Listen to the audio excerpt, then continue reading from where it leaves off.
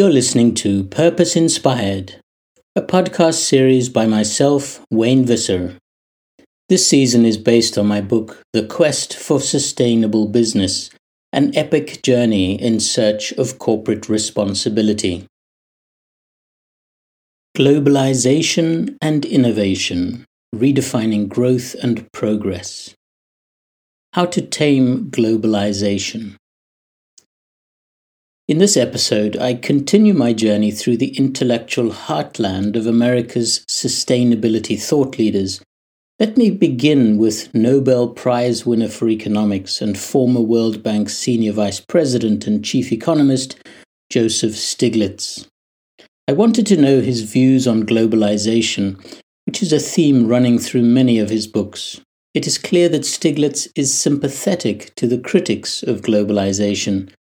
As he puts it, and I quote, "We have learned how to temper capitalism, how to make the market economy work in the advancing industrial countries for most citizens, or at least we have until recently, but we haven't learned how to temper globalization," end quote.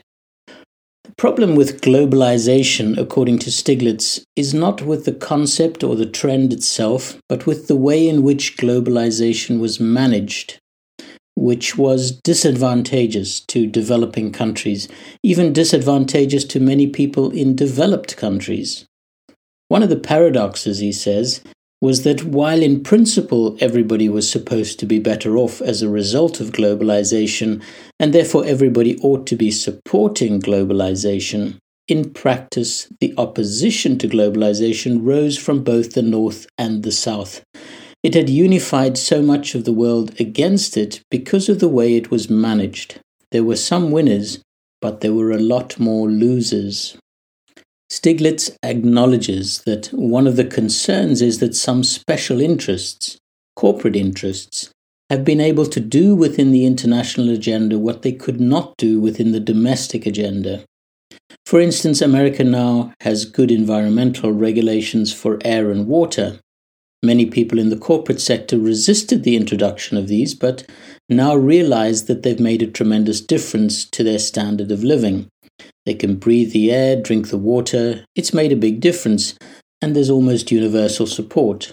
But what was put into international agreements like NAFTA undermined some of these environmental safeguards. They were almost designed to make it more difficult to have good environmental regulations. And so, in a sense, they were undermining the democratic process. I wondered if Stiglitz felt the American position on climate change was part of this distortion of international standards by special interests. He said climate change is a global issue and will only be solved globally, and so more than any other issue, it's brought to the fore that we share one planet and we have to work together. It can't be that the United States or Europe push their view of what has to be done on the rest of the countries. They won't accept it. The position under the Kyoto Protocol was that those who polluted more got to pollute more in the future. That doesn't make any sense. So, says Stiglitz, I think it's going to take a very big change in the mindset to go from where we are to where we will have to be. The minimal acceptable framework is equal emissions per capita, and I don't think the US and EU are yet ready to accept that principle. But that's the only one I think that developing countries will accept. It's a basic principle of sharing the burden of saving the planet. I asked Stiglitz whether he was optimistic about the future. He answered that the most exciting developments are the result of the efforts of civil society to bring the attention of everybody to what has been going on. Before the Seattle riots, no one really understood what was going on. There was an enthusiasm that was not tempered by reality. As people started looking at what had happened at the IMF and World Bank, failures of regulation of the global financial markets, there was a widespread recognition that something has not worked well. So understanding there is a problem is necessary before you're going to change.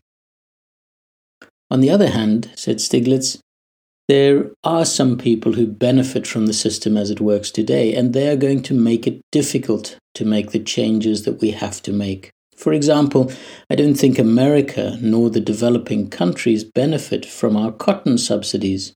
Our taxpayers pay, and the developing countries are worse off. The same is true with our corn-based ethanol subsidies and our tariffs on imported sugar-based ethanol from Brazil. About 25,000 cotton farmers in the US and a couple of companies are doing well from corn-based ethanol, but the number of losers is so much greater than the number of those who gain. So he concluded, overall, there are some big opportunities for gains to both the developed and developing countries, but these special interests play an important role. That's why in some senses the problems have to do with deficiencies in democracies in the advanced industrial countries, corruption in the advanced industrial countries, corruption through campaign contributions. There's a growing awareness in the United States about the nature of that corruption. The question is, will we be able to do something about it? Beyond uneconomic growth.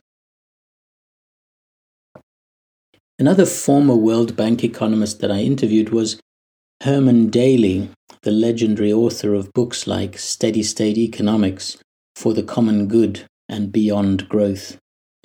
For most of his career, Daly has been challenging the limits of his own profession. For instance, he began by telling me, what's really wrong with economics is that in the very first pages of any textbook, you'll find a basic picture of the economy, a diagram of circular flow of firms and households. It's an isolated system, so there's no environment, there's no physical context. And having abstracted from all those relations, that gets us into trouble when we try to apply the conclusions and the abstract models to reality. You have to go back and start again. This abstraction starts with what Daly calls Homo economicus, which is conceived as a kind of animistic individual who is related externally to other individuals and to the environment and other things. The relationships are external to the definition of a person. We want to substitute the concept of person in community as our definition of the new Homo economicus, by which we mean that people are not really defined independently of their relationships to others, that relationships are really internal to the identity of a person. Some of his ideas get quite esoteric and philosophical, but one of Daly's breakthrough concepts couldn't be simpler or more grounded, the notion of uneconomic growth. I asked Daly to elaborate. It's quite possible, he said, given the fact that we live in a finite world and all of our activities require some depletion and some pollution, some negative effect on the system of which we're a part, it's possible that the larger our economy gets, the heavier the burden on the rest of the system. There comes a point where the benefits, which are real, of expansion of the economy may outweigh the costs inflicted on the rest of the system of the expanded economy. I asked Daly for some examples. The biggest one right now is climate change, he said. The costs resulting from economic expansion and consuming more fossil fuels, and likewise for things like acid rain, ozone layer depletion, the mobility of labor, uprooting communities, moving people around. These are costs. You might say, isn't it better to be rich than poor? Yes, absolutely. Most of our problems are easier to solve if we're rich rather than poor. But how do we get richer? And people say, well, obviously by growth. Well, no, that's not so obvious anymore. It may be that there's a point at which growth can become uneconomic and make us poorer rather than richer.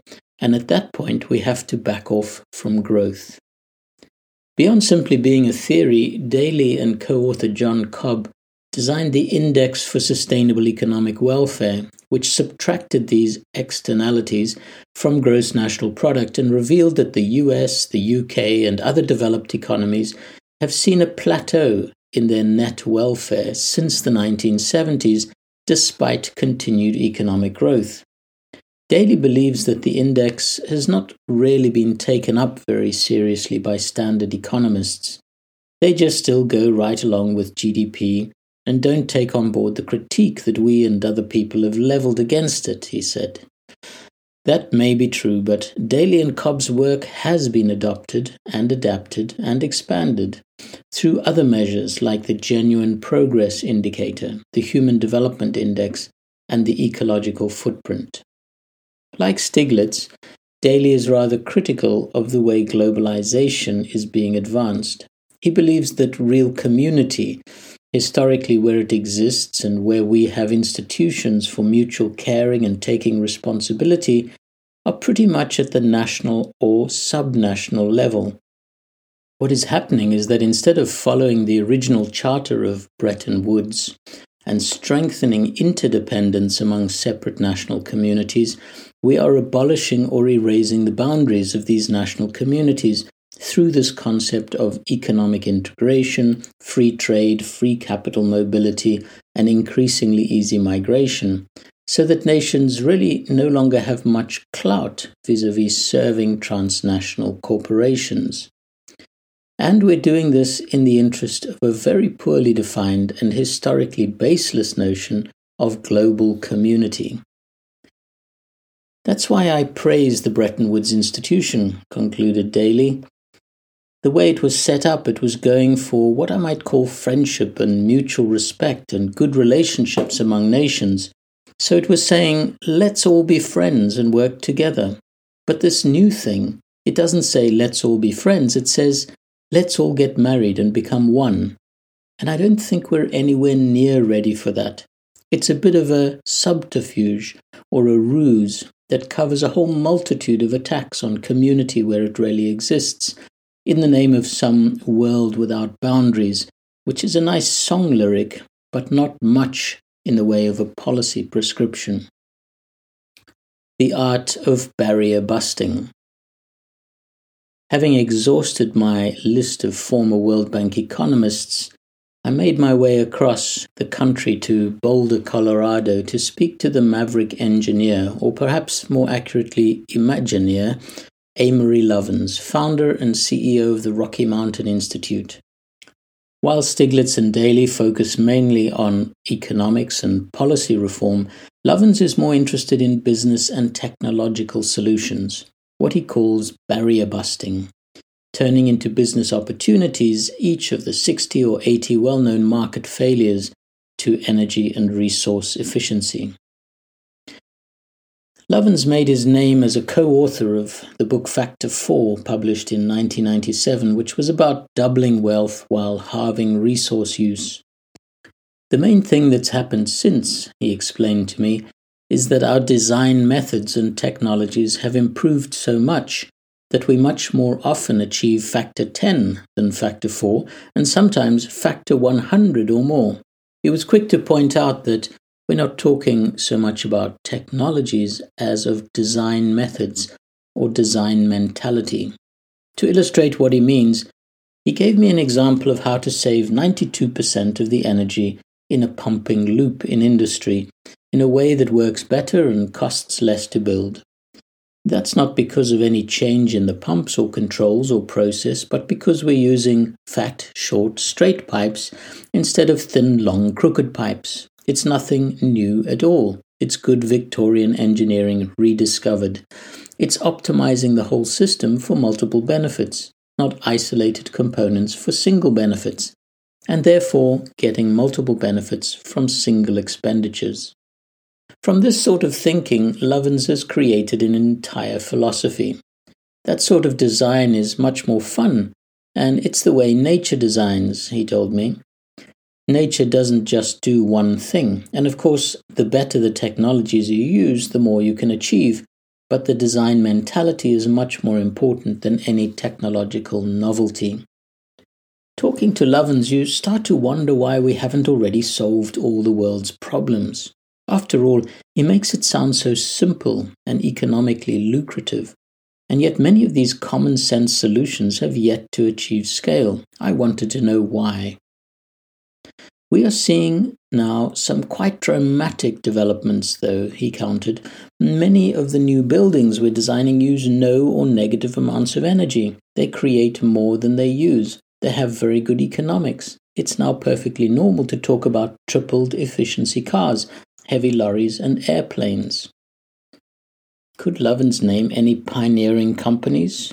Walmart, of all people, have now demanded doubled efficiency heavy lorries at their suppliers, he said, adding that they'll make billions off of it, so they're highly motivated. We're using their demand pool to drag those lorries into the market so everybody can buy them. Walmart is quite straightforward that it likes that idea, and it's going to do the same with white goods for the household, making them very efficient at low cost and high volume. The lighting revolution is perhaps the best known, where we went from incandescent to compact fluorescent to LED, and factor 10 is not at all unusual in that transition anymore. You can't fault Lovin's gift of the gab. Once he got going, the examples just kept on flowing. United Technology has recently cut its energy 45% in about 5 years, and DuPont has cut its greenhouse gas emissions to 80% below 1990 levels and made $3 billion profit on the deal. Efficiency is cheaper than fuel. Dow made $3 billion, BP made $2 billion, and so on, just substituting efficiency for fuel.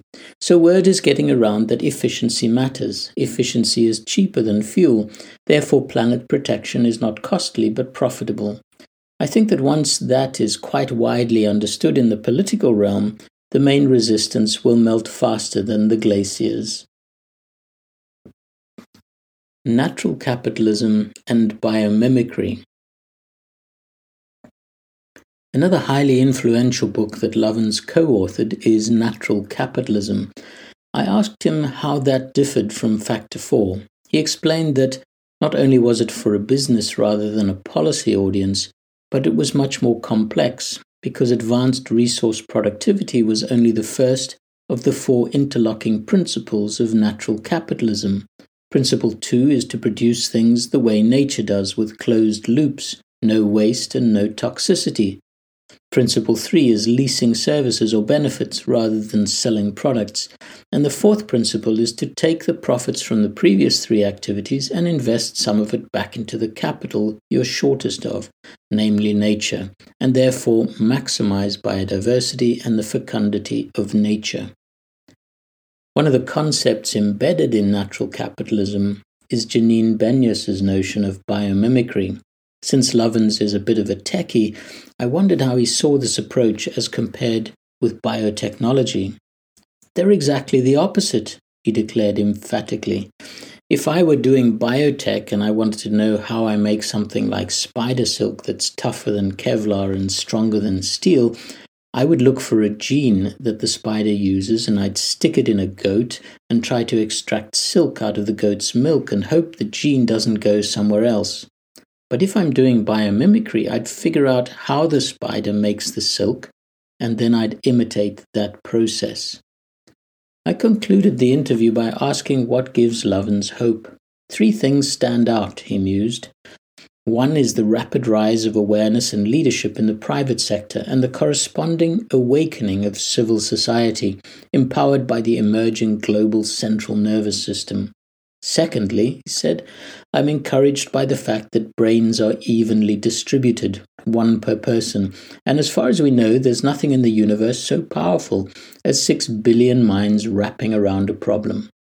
And third, he said, I am very encouraged by the quality of the young people I see. They realize there is less time and they need to get on with it, and there's less frivolity and more focus on doing what's necessary. So I think the future is in pretty good hands, he concluded. Then, with his trademark quirky humor, Lovins ended by saying, it's really too early to tell whether this zany evolutionary experiment of combining a large forebrain with opposable thumbs will turn out to be a good idea. But the search for intelligent life on Earth is starting to turn up some promising specimens.